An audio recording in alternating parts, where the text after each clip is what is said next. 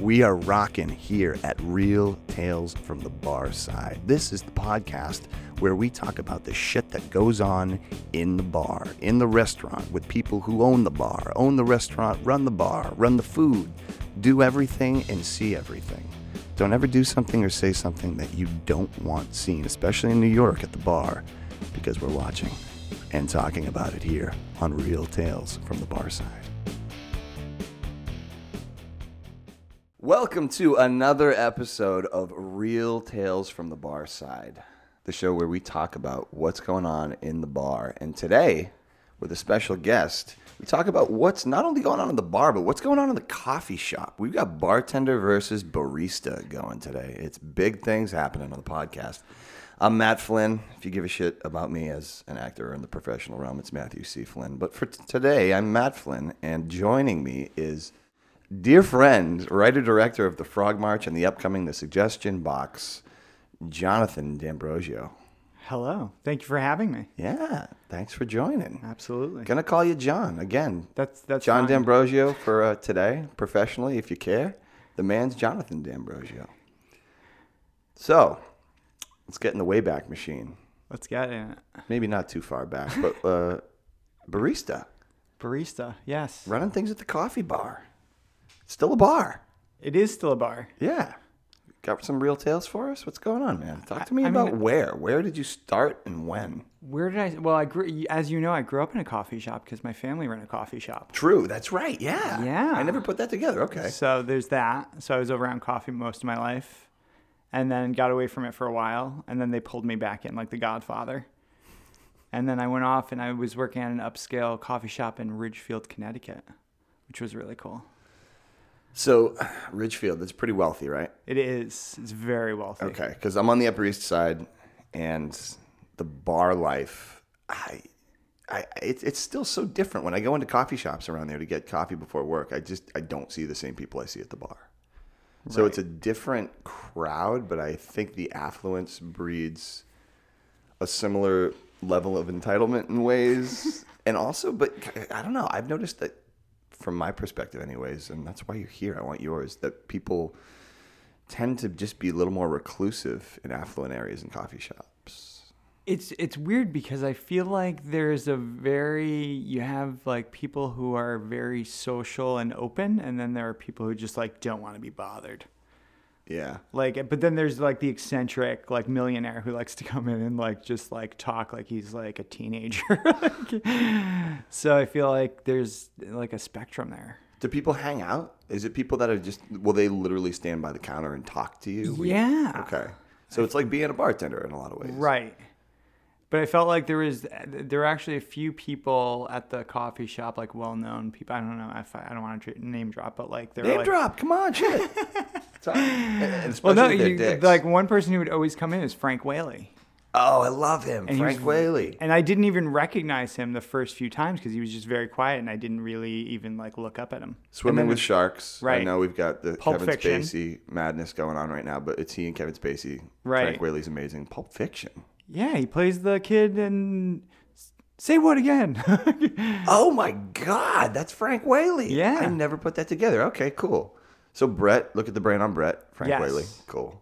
So like he would come in, and then Christopher Walken came in when I wasn't there because that's unfortunate because I could have done. Stop. I could have done my Christopher Walken impression. You can't jump from Whaley to Walken. It's not fair to Whaley. Stick with him, man. Is he a good guy?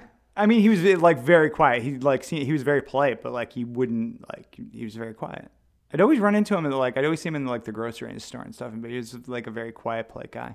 And you had some really cool run-ins with, who was it? There was somebody that came in there that was like super nice and awesome. Michael Ian Black. Michael Ian Black. Yeah, he was very cool. Yep. He'd always be like tweeting like in the coffee shop. Which was really funny because you'd be reading his tweet and he'd be like commenting on people like in the coffee shop like that had no idea he was tweeting about them while like 200,000 people were reading about it. That's amazing. It's a weird year that we live in. What was the one thing he said? He said this woman just referred to her son as an old soul. And he's like, and now I have to clean up all this vomit. Were you reading his Twitter? Yes. Wow, from behind the bar. That's fucking great. Because he's just in there like on his laptop or his phone, like tweeting. It was cool. I just love hearing that shit, and I think everybody else does too when people are great. Or they're quiet and they're just relaxed and normal and they like keep to normal themselves and they're just not dicks. Yeah. I'd probably be a dick if I were like famous. And Yeah, I wish I had the balls to name drop the shitty celebrity storytellings that I have for my bar. Come on. I don't. I can't. I care too much about working professionally. But there's one guy that's huge in New York as an actor on television and total piece of shit.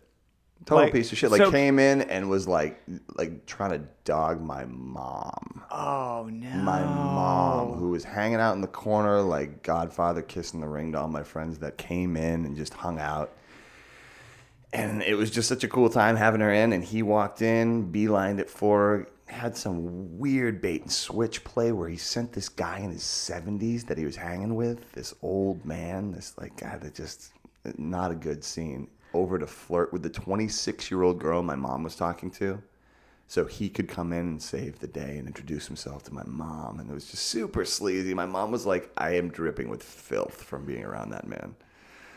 But that's all the story I can tell. All right, because well, again, you're going to I tell have me professional more. aspirations that reach beyond real tales from the bar side. Yeah, you're going to tell me more when we turn the mics off. Yeah. If you send me a DM at Tales Barside on Instagram, I'm still not going to tell you, but I'll read it and I'll probably respond. So, okay, walking. You got to have a story about walking, even if you weren't there. I don't have a story about walking. He's very. I heard he was very strange and offbeat, but like, I mean, what were you expecting? That's all they gave you? Yeah, Oh, like okay. I think everyone was just intimidated because you try not to. I just want to hear that order. Wait, you just want to fucking hear him order coffee. Like, yeah, like. I was gonna try and do it. Like, Come on. I don't know if I can. Please let me get a cappuccino, soy, something like that. It's pretty good. It's pretty good. Any good walking impersonation is great by me. Gooch used to do a good one too. I love a good walking. Oh man, so Ridgefield is home of what besides affluence? Is it really just kind of equestrianism? Is that even with that? Is that how you say the word? Like there's a lot of horse riding and stuff, and there's nothing out there. It's where people who own companies basically commute from into the city to run like large company side, and then there's just like, unemployed, like well-financed single moms who. So the Whaleys, the Walkins, and the Blacks of the world, they're just hanging out and commuting into the city for bigger jobs. It's kind of a respite community. I think so. I don't think there's anything like really. I mean, there's Norwalk and Stanford. I'm sure people work in there, like the cities, but there's nothing really in Ridgefield that's like worth noting. I know it's got a big like horseback riding thing. What's the word for that? The equestrian industry? Yeah. Okay. Yeah. Okay. Equine. Pull that from somewhere. Oh, man. So, I don't know. What are you thinking about bean? Just about coffee? Just about, like, what you've seen what I do. You've been in fucking bars aplenty. What do you see as the difference? I don't, what's the difference? Well, I used to bartend a little bit I bartended for like 6 months to a year when I was Did you really? Yeah, I didn't know that. Okay, cool. Where were you? In Connecticut, just at like bars, like in like Norwalk and stuff. But it's different because like I feel like there are certain people who are very particular about their drinks, both for coffee and alcohol. Mm-hmm. Like make this stronger. This is too strong. Yeah. But the difference is, I feel like with alcohol, you just make the first drink, and then after that, it doesn't matter. Yeah. Whereas that the coffee needs to be consistent, because like if one tastes different than the other, they're gonna be like, "There's something wrong with this one." That's true, and I'm that dick too. That's the thing. For all the complaining I do about people at the bar, I order the same way when I do coffee. Like I'm medium black iced, and if it's not filled to the brim, I'm like, come on, man. I'm ordering coffee. I'm going to need every drop. Can you fill that right up? And I'll give it back to them, and they'll fill it up. And I'm kind of like, I feel like a dick, but it's how I drink my coffee. And you're right. I go to Dunkin' Donuts because it's the same fucking shit every time. It's not necessarily good, but like it's the same thing. It's consistent. Right. But yeah, I feel like there's this whole culture around coffee and like alcohol, People like wine tastings, coffee tastings. There's like, people who... There's a whole, I don't know, people fetishize the drinks. Yeah. It's true. Ever since the hearts and the foam started with cappuccinos and that bullshit, Right. did you do that? Yes, latte art. Yeah, it's tough. There's some people there's like people who can do like the Ghostbusters logo. Oh, I'm sure. It's like Which smoke I think is rings. really It's cool. crazy. Right. Yeah, it's turned into some wild shit. I think for me, the biggest thing that I see is like I can't get rid of customers, for better or worse. And a lot of times that's why I'm really curious when you say there are some eccentric millionaires that stick around and they're just like, oh yeah, let's talk and I'm going to act like a teenager. I think they're the fun ones though. I feel like drunk is a whole other, because the people are sticking around are drinking more and they're just getting more like uninhibited. Yeah. And you're dealing with people that haven't had their coffee yet, which, Well, yeah. although cranky, can be really just introverted and just like soup Right. Nazi in line, sort of hand their money, stand to the left, collect their coffee and go kind of Yeah. thing. There was one guy who would always be around, and he was like, I guess he moved from California, and he would say the most like outrageous thing to women. He was like in his 50s, and there was this girl, she's probably mid-20s, very attractive, just got a yoga class, dressed, in like leggings and stuff. And she ordered her drink, and then she was waiting, but she dropped her change on the floor, so she like bent over to get the quarter. And he like walked over to her and he was like, I was wondering how far you could bend over. Damn. And like thought it was very like charming in a way, but I was just like I couldn't even process like how outlandishly inappropriate it had been. And he would always say like, and then there was another morning, it was like 5 a.m. I was opening. He had came in. There was this barista from another coffee shop who'd always stop in the morning. Attractive. And we were talking at the counter. And he came in. He goes, "Is this your girlfriend?" And I said, "No, no, she's just a friend." He goes, "Yeah." He's like, "Who would date her?" And I was just like, "Why would you say that to anybody?" It's so strange. Just like, it's so strange. And one of the things I've noticed as a bartender is how objectified I am. And then I take a step back and I'm like, wow, if I multiplied how I feel right now by 500,000, I could probably touch how any fucking woman feels Right. on a regular basis just walking through the streets of the world. It's fucking sick. Yeah. It's really sick. And you were raised by a wonderful woman. I was. And I was raised by a wonderful woman and another wonderful woman behind her and two wonderful aunts. And it's like, we grew up with women. And to me, it's just, I've always had women on such a pedestal as a teenager to a fault where I was like, whoa, my needs are base and there's no way that they could feel these urges that I feel. And I feel like I might as well have been a fucking Catholic. I was so shamed just from what I felt. But it's nuts to just think about women in those terms when you see it from other people's perspective. Like, how do you do that? How do you fucking drop change on the floor? And then, like, that's bad enough. John Candy and Splash, you saw it when you were a kid. Maybe it's stuck. Ha ha, fine. It's still terrible. But to follow it up with that, Yeah. crazy. Right. What the fuck? Yeah, and there's always like really uncomfortable. Like he would always just kind of like talk. Like there would be times when he'd be talking to these. Like he'd always just strike up random conversations with women, and I always be sitting there like bracing for impact. I'm like, please, just let's take it easy. Like in my head, like please don't say anything that I need to like intervene. Let's keep it cool. But most of the time he was fine, and he would just kind of like be on the brink of saying inappropriate, which was like okay, kind of, because you can't really step in unless somebody's really out of line. Right. And you don't really have recourse in a coffee shop. Like, all right, buddy, I think you've had enough. You're cut off. Yeah. You've had enough dark roast. Exactly. Like, what the hell do you do? You're just like, you're very alert and creepy. Yeah, and he was, affluent. He had money, and he was a regular, so it was like repeat business. So that's another difference, I think, is to just, I have the ability, even if it is kind of ridiculous, to jump in and just say, I think you've had too much. You need to go. Yeah. Have a good night. And your hands are a little more tied, where it's just like any other business for the most part, where you just have somebody acting inappropriately, but without serving them mind-altering substances in any Yes, way. right. Yeah. God, that's strange. It's just entitlement, I feel like. That was a lot of the things I saw in Ridgefield. Although I don't know if it was just like because I know it's a rich area and I was looking for it. It's like you kind of have that mentality, so you're looking for it. Yeah. Whereas if we were anywhere else, like I wouldn't be thinking of it. Like if we were like in Brooklyn, he would have just been like some guy from the street that it really had no context for, like acting like that. But he still would have done it. Oh, man. It's just weird. I keep going back to, and it's fucked up. You know, we just referenced Frank Whaley. We got to Spacey with Swimming with Sharks, and now, you know, we're talking about the treatment of women. It's just, it's fucking discouraging.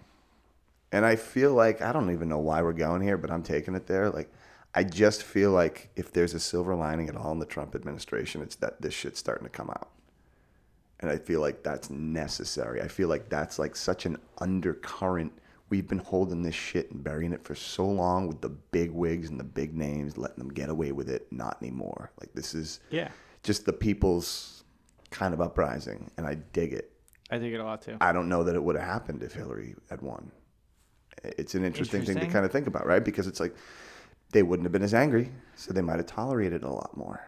And they being people who were pissed, not any specific group or anything, but I don't know, man. What do you see? Because you're in Connecticut, right? I'm in New York, and people in Massachusetts from back home have hit me a couple times with like, well, I mean, you're in New York, liberal haven. And it's like, dude, you're in a fucking liberal state. And it's weird. The South Shore where I grew up is kind of a conservative, like just little sidebar of the rest of the state. More so than the others, so you get a decent mix, which I think is healthy and fun to kind of go home and talk to people about. But they'll say shit like, yeah, well, you see everything from the liberal side because you're in New York. But what's Connecticut like? I don't know. Like, I don't really see, and maybe I'm just naive. I don't know if I am. Like, because, like, I could never see something like, because I work for, like, a company. Like, I work for a pretty decent-sized company. I never would see anything like that happening, like, there. It's interesting because I was talking to somebody about when I worked out in LA, when I'd see things that weren't like that. Like, when people were mistreated, just, like, for, like, you know, other reasons. Just for, like, you know, not getting the coffee right or something like that. And it, like, made me uncomfortable to see people mistreated for, like, things that really didn't matter. Like, it was just, like, people just being, like, you know, celebrities being insecure and taking out their insecurities on, like, you know, their lessers, basically, I guess. And it's funny for me because I'm like, it made me uncomfortable, but I didn't speak up. So I'm wondering if I saw something of that caliber, if I would have said something. I'd like to think that I would at that point, but, like, I don't know because you're afraid because you're just surrounded by people who are very powerful and you're like, you know, it doesn't matter if I open my mouth or, like, am I just making the situation worse kind of thing. It's such a fucked up line to walk. Yeah. Or not walk, whatever you choose to do. Yeah. I've been in uncomfortable situations, and I think in theory I've always been self-righteous. I'd always do the right thing, and then you're put in a fucking strange situation. Right. You're like, what do I do? It's tough. Yeah. It's tough. But now I think the culturally accepted thing to do is to speak up. Yeah. And it's funny. I'm plugging Michael Rappaport's podcast. I Am Rappaport whenever I can. That motherfucker is a riot. And I'm listening to him, and he does this thing called the Shame Game, where he talks about people who send him DMs that are just wildly racist, derogatory, hateful, and he calls them out. He'll go on Instagram. He'll throw their account, their name, their phone number if they're dumb enough to actually list it on there. That's amazing. And he's like, "You want to get slick, motherfucker? I'll show you slick." Like this motherfucker hates blacks, hates Jews. Look at this. Oh, and here he is with his son, all nice. And it's just how it's and they delete their accounts instantly. And he shames him into all this shit. So he calls people out about ratting people out. He's just like, motherfucker, this ain't The Departed.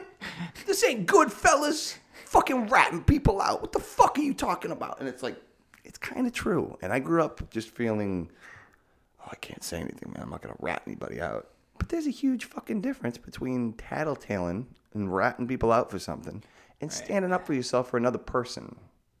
And I think that's the cultural shift that I'm seeing. Right. I dig it. It's like, all right, yeah, fuck yeah. Stand up.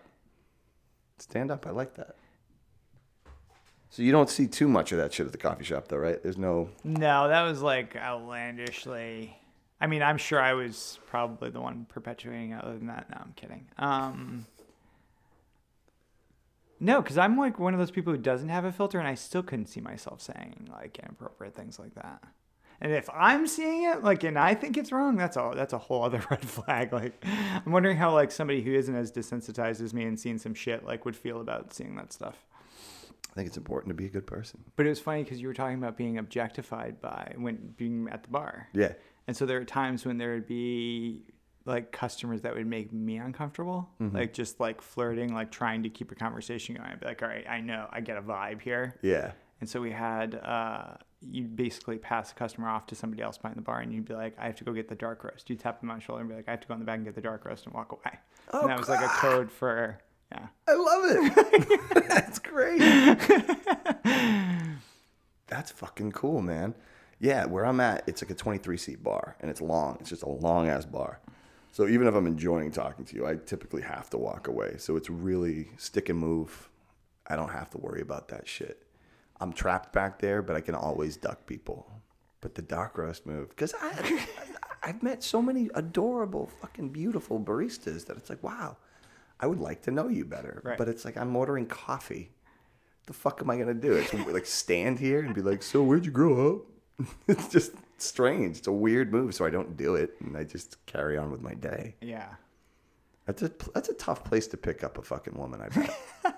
That's a tough, Well, like as a barista? Yeah. Oh, is it a tough place to pick up a guy? I mean, have you ever been picked up? Did you go on a date with anybody, a customer? I didn't. I mean, I got hit on plenty, but no, I never did. Because I always felt like there was something unprofessional about it, like crossing that line. Like I don't know why. That's awesome. Like even if I thought there was, but it was usually by like older women who were just like married. Yeah. And like it was just really uncomfortable. Yeah, that's disheartening too, because Yeah. I get a lot of that. A lot of the bored. People that are just bored and they're around and they're like, ooh, intrigued. And it's just like, no, man, I'm not into that. Don't drag me into that shit. Yeah. You chose to marry somebody. That's great. Honor that and go with God, you know? It's strange. It's not my world, but... It's actually funny because one of my favorite stories, because I ran into one of the married women from the coffee shop at a bar. And I remember telling you about this because because she gave me her number. I said, a married woman gave me her number tonight, and you said, this is an inspiring story. You've inspired me. I'm going to tell you what I'm going to do. I'm going to memorize the number for a divorce lawyer. And when a married woman gives me her phone number, I'm going to give her the number for the divorce attorney. I said that? Yes. Nice. That's amazing. I'm losing my shit, dude. I used to remember everything. I have no fucking recollection of this at all. It's funny. That's a good move. I'm going to do that still. You've inspired me again. Glad, Second wave I of try. inspiration. It's just messy. It's just fucking messy, man. Like, I don't know. Handle your business. When you're single, come talk to me. Right. Well, I think it's like, I'm totally making assumptions here, but I imagine because it's like rich women don't want to get divorced because they have it good. I don't know. And rich men. But too, I don't know either, because from everything I've heard, again, we're totally speaking out of our asses right now. Yeah, absolutely. So hold us to none of 90% this, of the because time. we're admitting we don't know Yeah. any of this from experience. But I'd imagine that if you're married to a really rich guy, then like a settlement might be decent size, right? Like I don't know. I don't know. I don't know. Like, I don't know what married men are like hitting on women because I don't get hit on by married men. So I watch a lot of it. Do you really? Fucked up. It's fucked up. And even the ones that aren't, and they're just sad, and there are a lot of those too, where it's just like, the situation's sad, and you get to know the guy, and you personalize it, and all of a sudden it's human, and it really is just sad, and you see the affair that he's having with a 26-year-old girl, and it's not necessarily passionate and just kind of full of lies. It's just sad because this is this man's life. And it's like, oh, God. And I don't really make a habit of going out of my way to judge people. Like, live your life the way you want to live it, but don't involve me. That's the thing. I'm not going to insert myself into some fucking wild situation with an unhappily married woman and a crazy jealous husband or whatever the case Right. is. Like, this isn't kind of me telling people how to live their lives. It's me telling people, stay the fuck out of mine if that's how you're going to roll. I'll serve you a drink, but be on your way. Because it's tough. It's just, it's tough to watch. This business breaks my fucking heart. How often do you see that? Too often. Like every day? I have regulars that, like, they just come in and side up to the bar with me to watch this shit because it's like a popcorn feature. Ugh. It's tough. It's tough. I like to take breaks on a really upbeat note. So while we're here, why don't we come back right after these messages?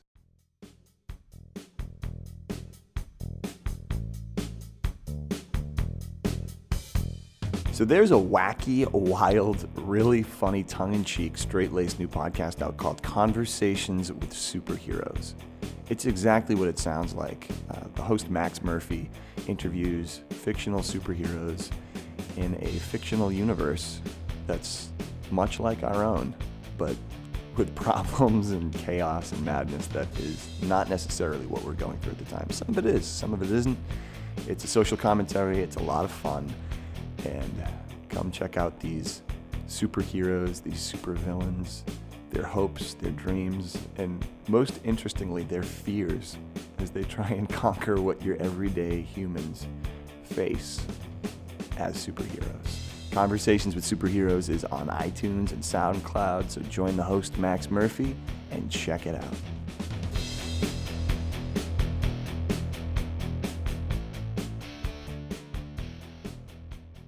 And we're back.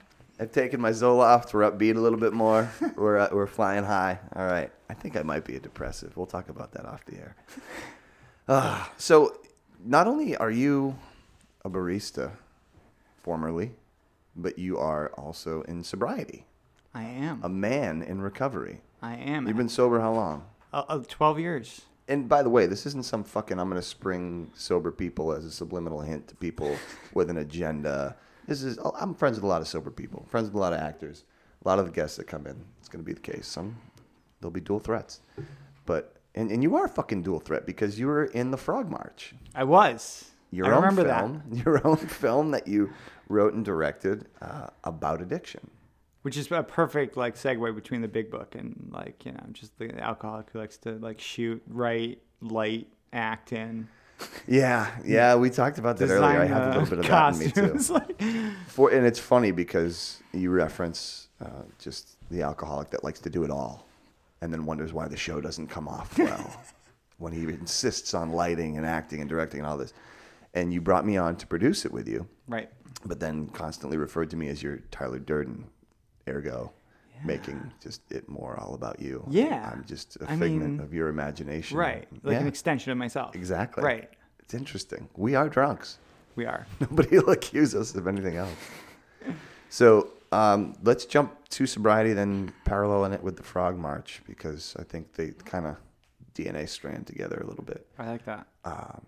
You got sober 12 years ago? 12 years ago. Okay. Where, why, and how? Where, why, and how? Where was LA? Okay. Why? Because it just wasn't working. Yeah. Okay. Let me phrase that a little better. That one's on me. What caused this? Bottom wise, where were you? There was a lot going on. There was a lot of old stuff surfacing. I wasn't doing too well socially because I realized there was drinking was just affecting a lot of my relationships, and it was finally becoming abundantly clear to me that it was my drinking and use of drugs that may be affecting a lot of my anger towards people and how I was interacting with them. And how is just that mysterious thing that just moves us all, I guess. Some people call it higher power, synchronicity. I don't know, the universe. There's just, I don't really know how, but the program, there's a lot of different things at work, but mostly AA.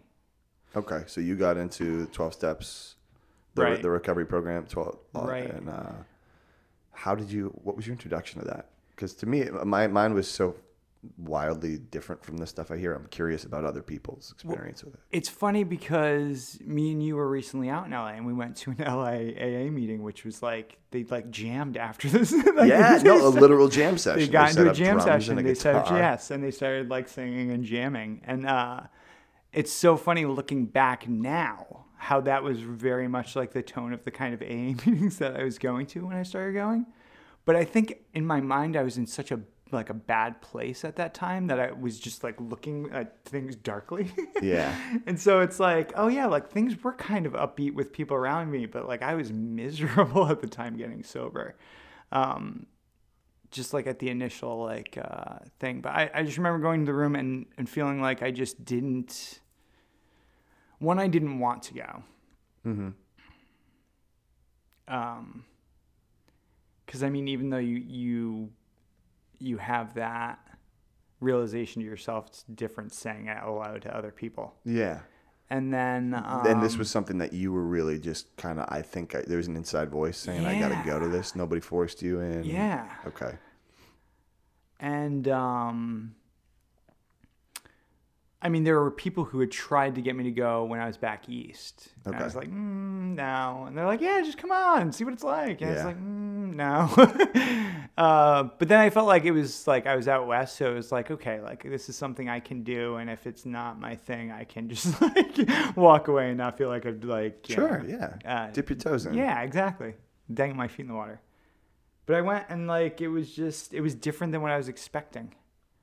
I don't know entirely what that means, but I remember feeling like I didn't have anything in common with anyone, and yet I had so much in common with everybody. It's a duality that I seem to have. Yeah. But then I just remember someone telling this story about like a lie they had told me. It was the most innocuous lie. But like it was the most innocuous but like consequential lie, and like it was a small lie, but like it just, the way that it had like been a burden for them, and like how they like dwelled on it, and then finally like came forward and like admitted that they had lied about it. It just reminded me of the lie I had told myself, so I just opened up and started sharing. I was like, fuck, this feels good. Can I swear? All you want. Yeah. I was like, fuck, this feels good, to be honest. Yeah. I forgot what that feels like. And then I just think that's, you kind of get drunk on the honesty. That's an interesting take. I had one of the guys that helped me get clean. I just remember him saying from the podium once at a meeting, like, I went to fucking Home Depot last week and I got 5 pieces of sheetrock, and I got out to the truck, and it was on the bed, and I looked at the receipt, and they charged me for 1 fucking sheet. And I just felt that initial, like, yeah, I got one over on them. Yeah. And instantly that just turned into, I can't do this. I have to go back in. And I went back into fucking Home Depot. You should have seen the look on this girl's face. And they were just so grateful that I would own up to this, and it made me feel so much better. And that's the shit that keeps people sober. I love the ideology behind you get sober physically, mentally, and spiritually, and you relapse in the reverse order. So if spiritually you're kind of not doing so hot, and mentally all of a sudden those are like freebies, and you're not going back into Home Depot, now you're in dangerous waters. You don't call yourself out for that shit. You're not necessarily going to drink, but you're closer than you've been. Right. You know? Drunk on honesty. That's cool. I like that. It's fucked up, man. You're talking about when you got clean, just a lot of things coming up. And this breaks my heart at the bar. It fucking takes a huge spiritual toll on me. I was with a girl last night who was one of my dearest friends. She's amazing, having a really tough time with a breakup. And drunk at the bar last night, trying to deal with it. And she's just like vibrating with sadness that she won't let herself feel. And all of a sudden we start talking and things just start bubbling up, and it's steering way away from the breakup itself and going into like deeper childhood shit that's coming up, and the tears are flowing and things are getting really personal and intense. And all of a sudden she notices it and she just stops. She's like, what am I doing? I'm getting too vulnerable. And just like clams up. Doesn't let herself feel this, and instantly says, can I have some more whiskey? It's like, oh my God, it just breaks my fucking heart to hear that and to see it and to be wrapped up in it. It's tough. It's a weird business. It's a weird business to be in, especially from our perspective. We're at 5 a.m. I'm sober dealing with this. I'm not pouring one for you, one for me, and we're wallowing in our own shit. It's just me like, constantly holding space for that. That's crazy. So, L.A. You're sober for how long there before you come back east? I was only out there that time for like 8 months, and I came back because I was like, I can't handle this. And then I went back a year or year and a half after that. Okay. So, all right. I didn't know that. And you were sober throughout? Yes. And so you went back to L.A. You're in recovery. And how long were you there that go round? The next time after the year and a half, I was there for probably 2 years. At that point. Okay.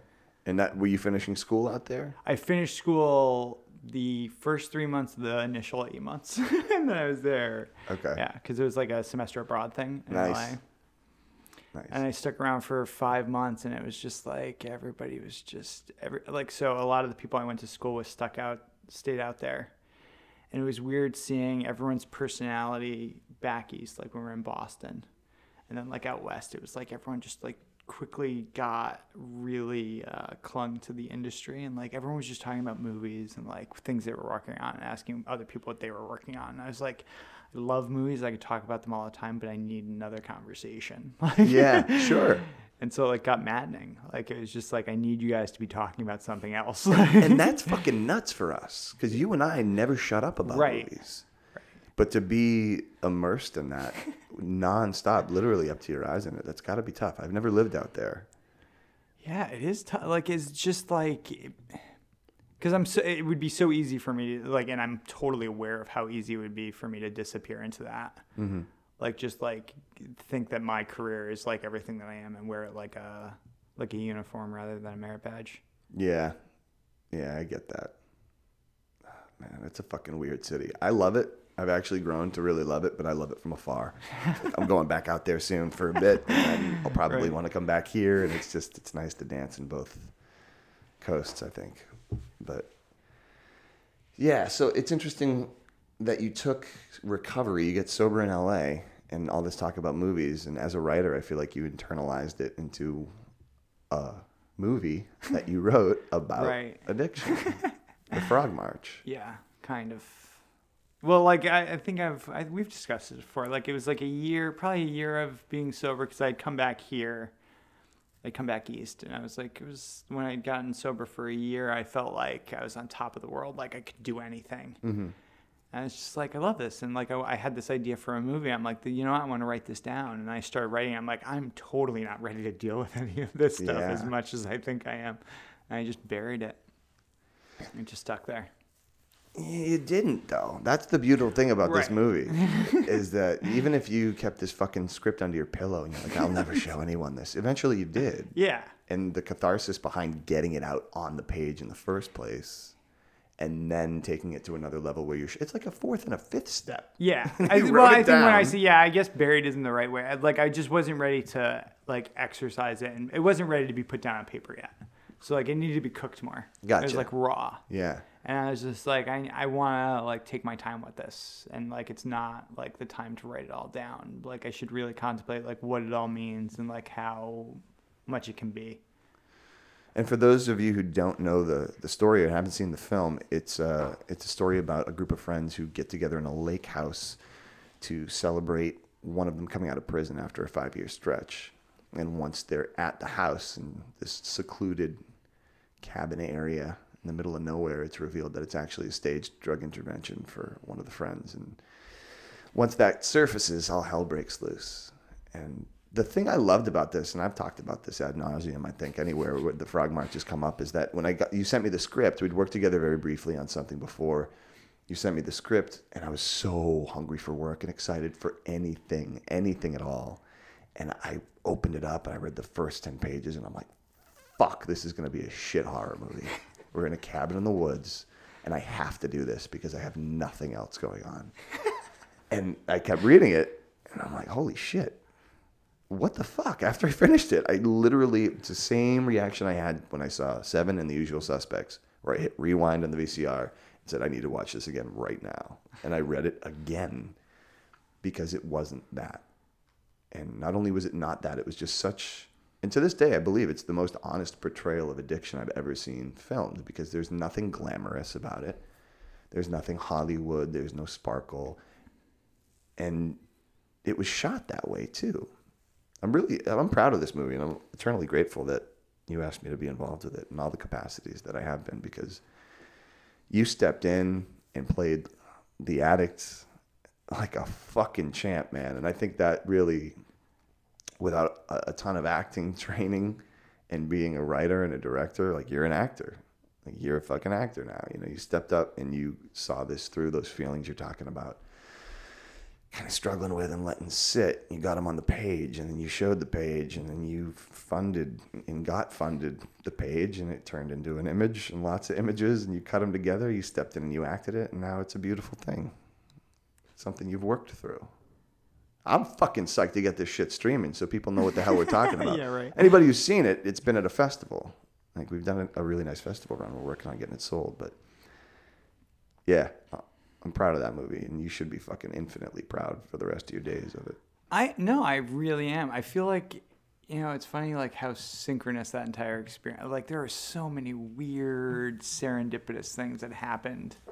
Like, when you calling me after, because we had only worked together briefly, I had no idea that you were in recovery. Yeah. And then, like, sending you the script and you having you call me and being like, are you in recovery? I was like, yeah. There's no fucking way somebody not in recovery wrote this. No, but just like that, and then like having like Joan show up with the exact same camera. Our cinematographer, our PA turned cinematographer. And then like losing the shirt and have Shibley show up with the same like piece of lost wardrobe that he had packed away, like of like 3 shirts. Yeah, that was a funky one too. This is getting really one of my weird. dear friends, who's a really funny comedian that turned cop. That's another story. But yeah, he's a Rhode Island cop now. What? But he AD'd for us one day, and we lost a shirt. The only piece of wardrobe that I had, basically, that I had to be accountable for. And it was a little unique. It was a little bit of a unique piece of clothing, and he had the exact shirt for some reason. So it's like, I feel like the planets aligned. And, like, I mean, it's my baby, and, like, I put my heart and soul into it. But, like, there's so many other moving pieces and personalities and people that brought things to the table that, like, it just would not have been the movie that it is without them, including yourself. Well, thank you. It's been an honor to be a part of it. Including and especially yourself, I should say. Well, thank you.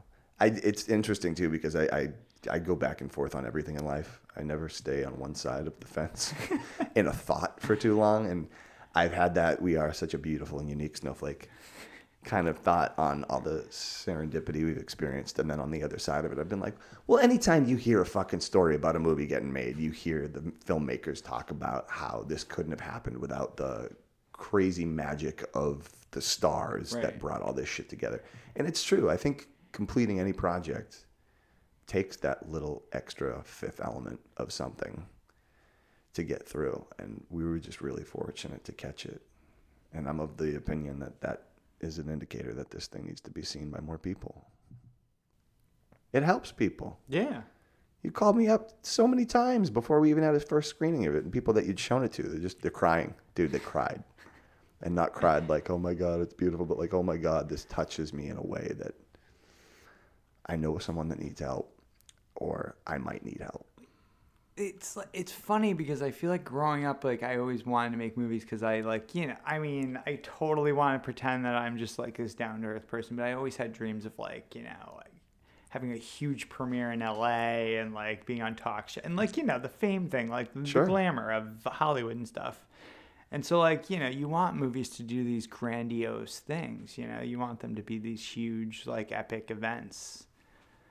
But it's so funny how that movie, no matter what my, like, kind of expectations for wherever it was going, its success, it's so funny how, like, when we had the screening in New Hope, when Daphne came up to me afterwards, and she was like this old woman who had been sober, and she just kind of hung around to watch the movie, having no idea what it was about, and she was just like, she had like tears in her eyes, and she's like, "Can I hug you?" And she's like, "I've told every single line in your film," and like gave me a hug, and she's like, "You need to keep doing this." I was like, "This is success." Yeah. Like, that's like, okay, I can get used to this. Definitely. And it's such a fucking right-sized level of it, and I could still picture it blowing up a little bit out of proportion, but it is just right-sized. I still have her 21-year medallion in my pocket right now as we're talking. Like, that means something to me. We touched people. It wasn't just something that, like, we saw through to the end, and it is that too, but it's a little more, and it adds to it a lot. It's pretty wild. So we're going to get that out there, and I'll certainly not be bashful about letting you know when it happens, dear listening public, and we'll let you know where it's streaming and what's going on with it when that goes down. But right now, you've got another movie. Right. That you just finished, The Suggestion Box. Right. That you also starred in. alongside, who was the actress you got? Lauren Paisano. Okay. You and Laura Paisano. That's going to be a good one, man. Very Italian film. Very Italian cast. It's a great script. It's another really hard-hitting look at the inside of something. And it's a relationship and a breakup. Yeah. What else?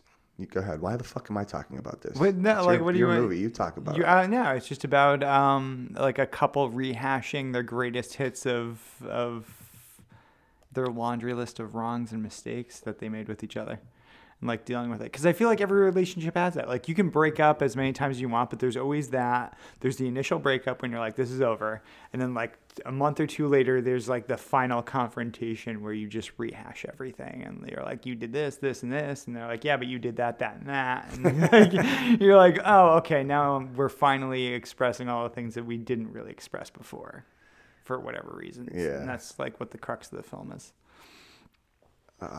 I'm excited to see it. I'm actually really pumped about it, and it's gonna do well. Are you? What's your story? Are you thinking about a city move ever? Are you happy in Connecticut? Like, I'm happy. Yeah, like I feel like I'm happy. The one thing I know that I'm in a good place is like geographically, I'm not thinking that like something's gonna change my life. Yeah, definitely. So like I'm like happy kind of wherever I am, but I would love to be in the city just to have like more access to like, you know, like creative people and like the conversations and shooting stuff, because I feel like it's always a production when I need to like take 2 days off to come into the city to like shoot something or yeah. But you know, the grass isn't always greener too. Right. You said it, access is the only reason I'm in New York. It's a beautiful city and I love it, but as I age and the bar has aged me, I don't need the fast pace as much, but the access to auditions, to the creative communities, even to shows and culture, and to do things when I'm free. That's why I'm still here. And you have a pretty easy link to it. What are you, 2 hours out? Hour and a half? An hour. Hour? Right now, yeah. Shit, stay where you are, man. Yeah. That's awesome. Stay where you are. That's fucking perfect. No need to be immersed in all that nonsense here. Any plans to return to LA for pleasure? No. I mean, for pleasure, sure. Like every once in a while. Maybe when the wildfires die down and stuff. Oh my God, those awful. poor people. It's fucking terrible. Seriously. It's if it's wild. not that, it's earthquakes, it's radiation. I love your fame vision. Just that's such a truthful, cool thing. And this is going to be the I Am Rappaport plugging podcast. But I listen to no shit, honestly. If you like the NBA, if you're a fan of the NBA, Barstool Sports, cut me a fucking check, dude. I'm doing all your legwork here. All 50 of my listeners are going to be running to your network. He did something with Matt Barnes, who's this NBA journeyman. He's phenomenal. It's the most raw, truthful interview I've ever heard about the NBA. Barnes is the man. New respect for him. But he talked about fame just being the most dangerous and intense drug there is. And if you look at it through that lens, even just to aspire to it, it's some sick shit. It's crazy. It's like a dash will do you, man. That's a spice. It can be nice as a motivator. But I think, again, where you are right now is so healthy to just be like, no, the art is what I'm into. And creating these things that really move me is what I want to do. And if fame comes from that, so be it. That's wonderful. That would be great to get more money and exposure. Yeah. But the actual seeking of fame is like, oof. Curb that shit. That's why you need to surround yourself with people who will tell you how it is. And like, yeah, this totally. Totally. Because if you surround yourself with people who are like agreeing with you, you're just like, all right, I'm going to get lost in my own little world. The people that I'm closest to at the bar, the regulars, the people that like the friends over the years that I've made are the most level-headed fucking maniacs on the planet. And they'll tell you exactly how it is, from stand-up comics that we'll have on here to soon-to-be financier producers of this podcast. Like, these guys are just, no joke, level-headed. It sucks, it doesn't. Straight talk. But it's been fucking great having you in here. Well, thank you for having me. Get the fuck back to Connecticut. Thank you. I love you, brother. Thanks for coming in. Jonathan D'Ambrosio, writer-director of the Frogmarch. Thanks for listening, guys. I'm Matt Flynn. This has been another fantastic episode of Real Tales from the Bar Side. If you like what you're hearing, feel free to give us a great review, drop us a rating, hit us up on @TalesBarside on Instagram, and be good. See ya.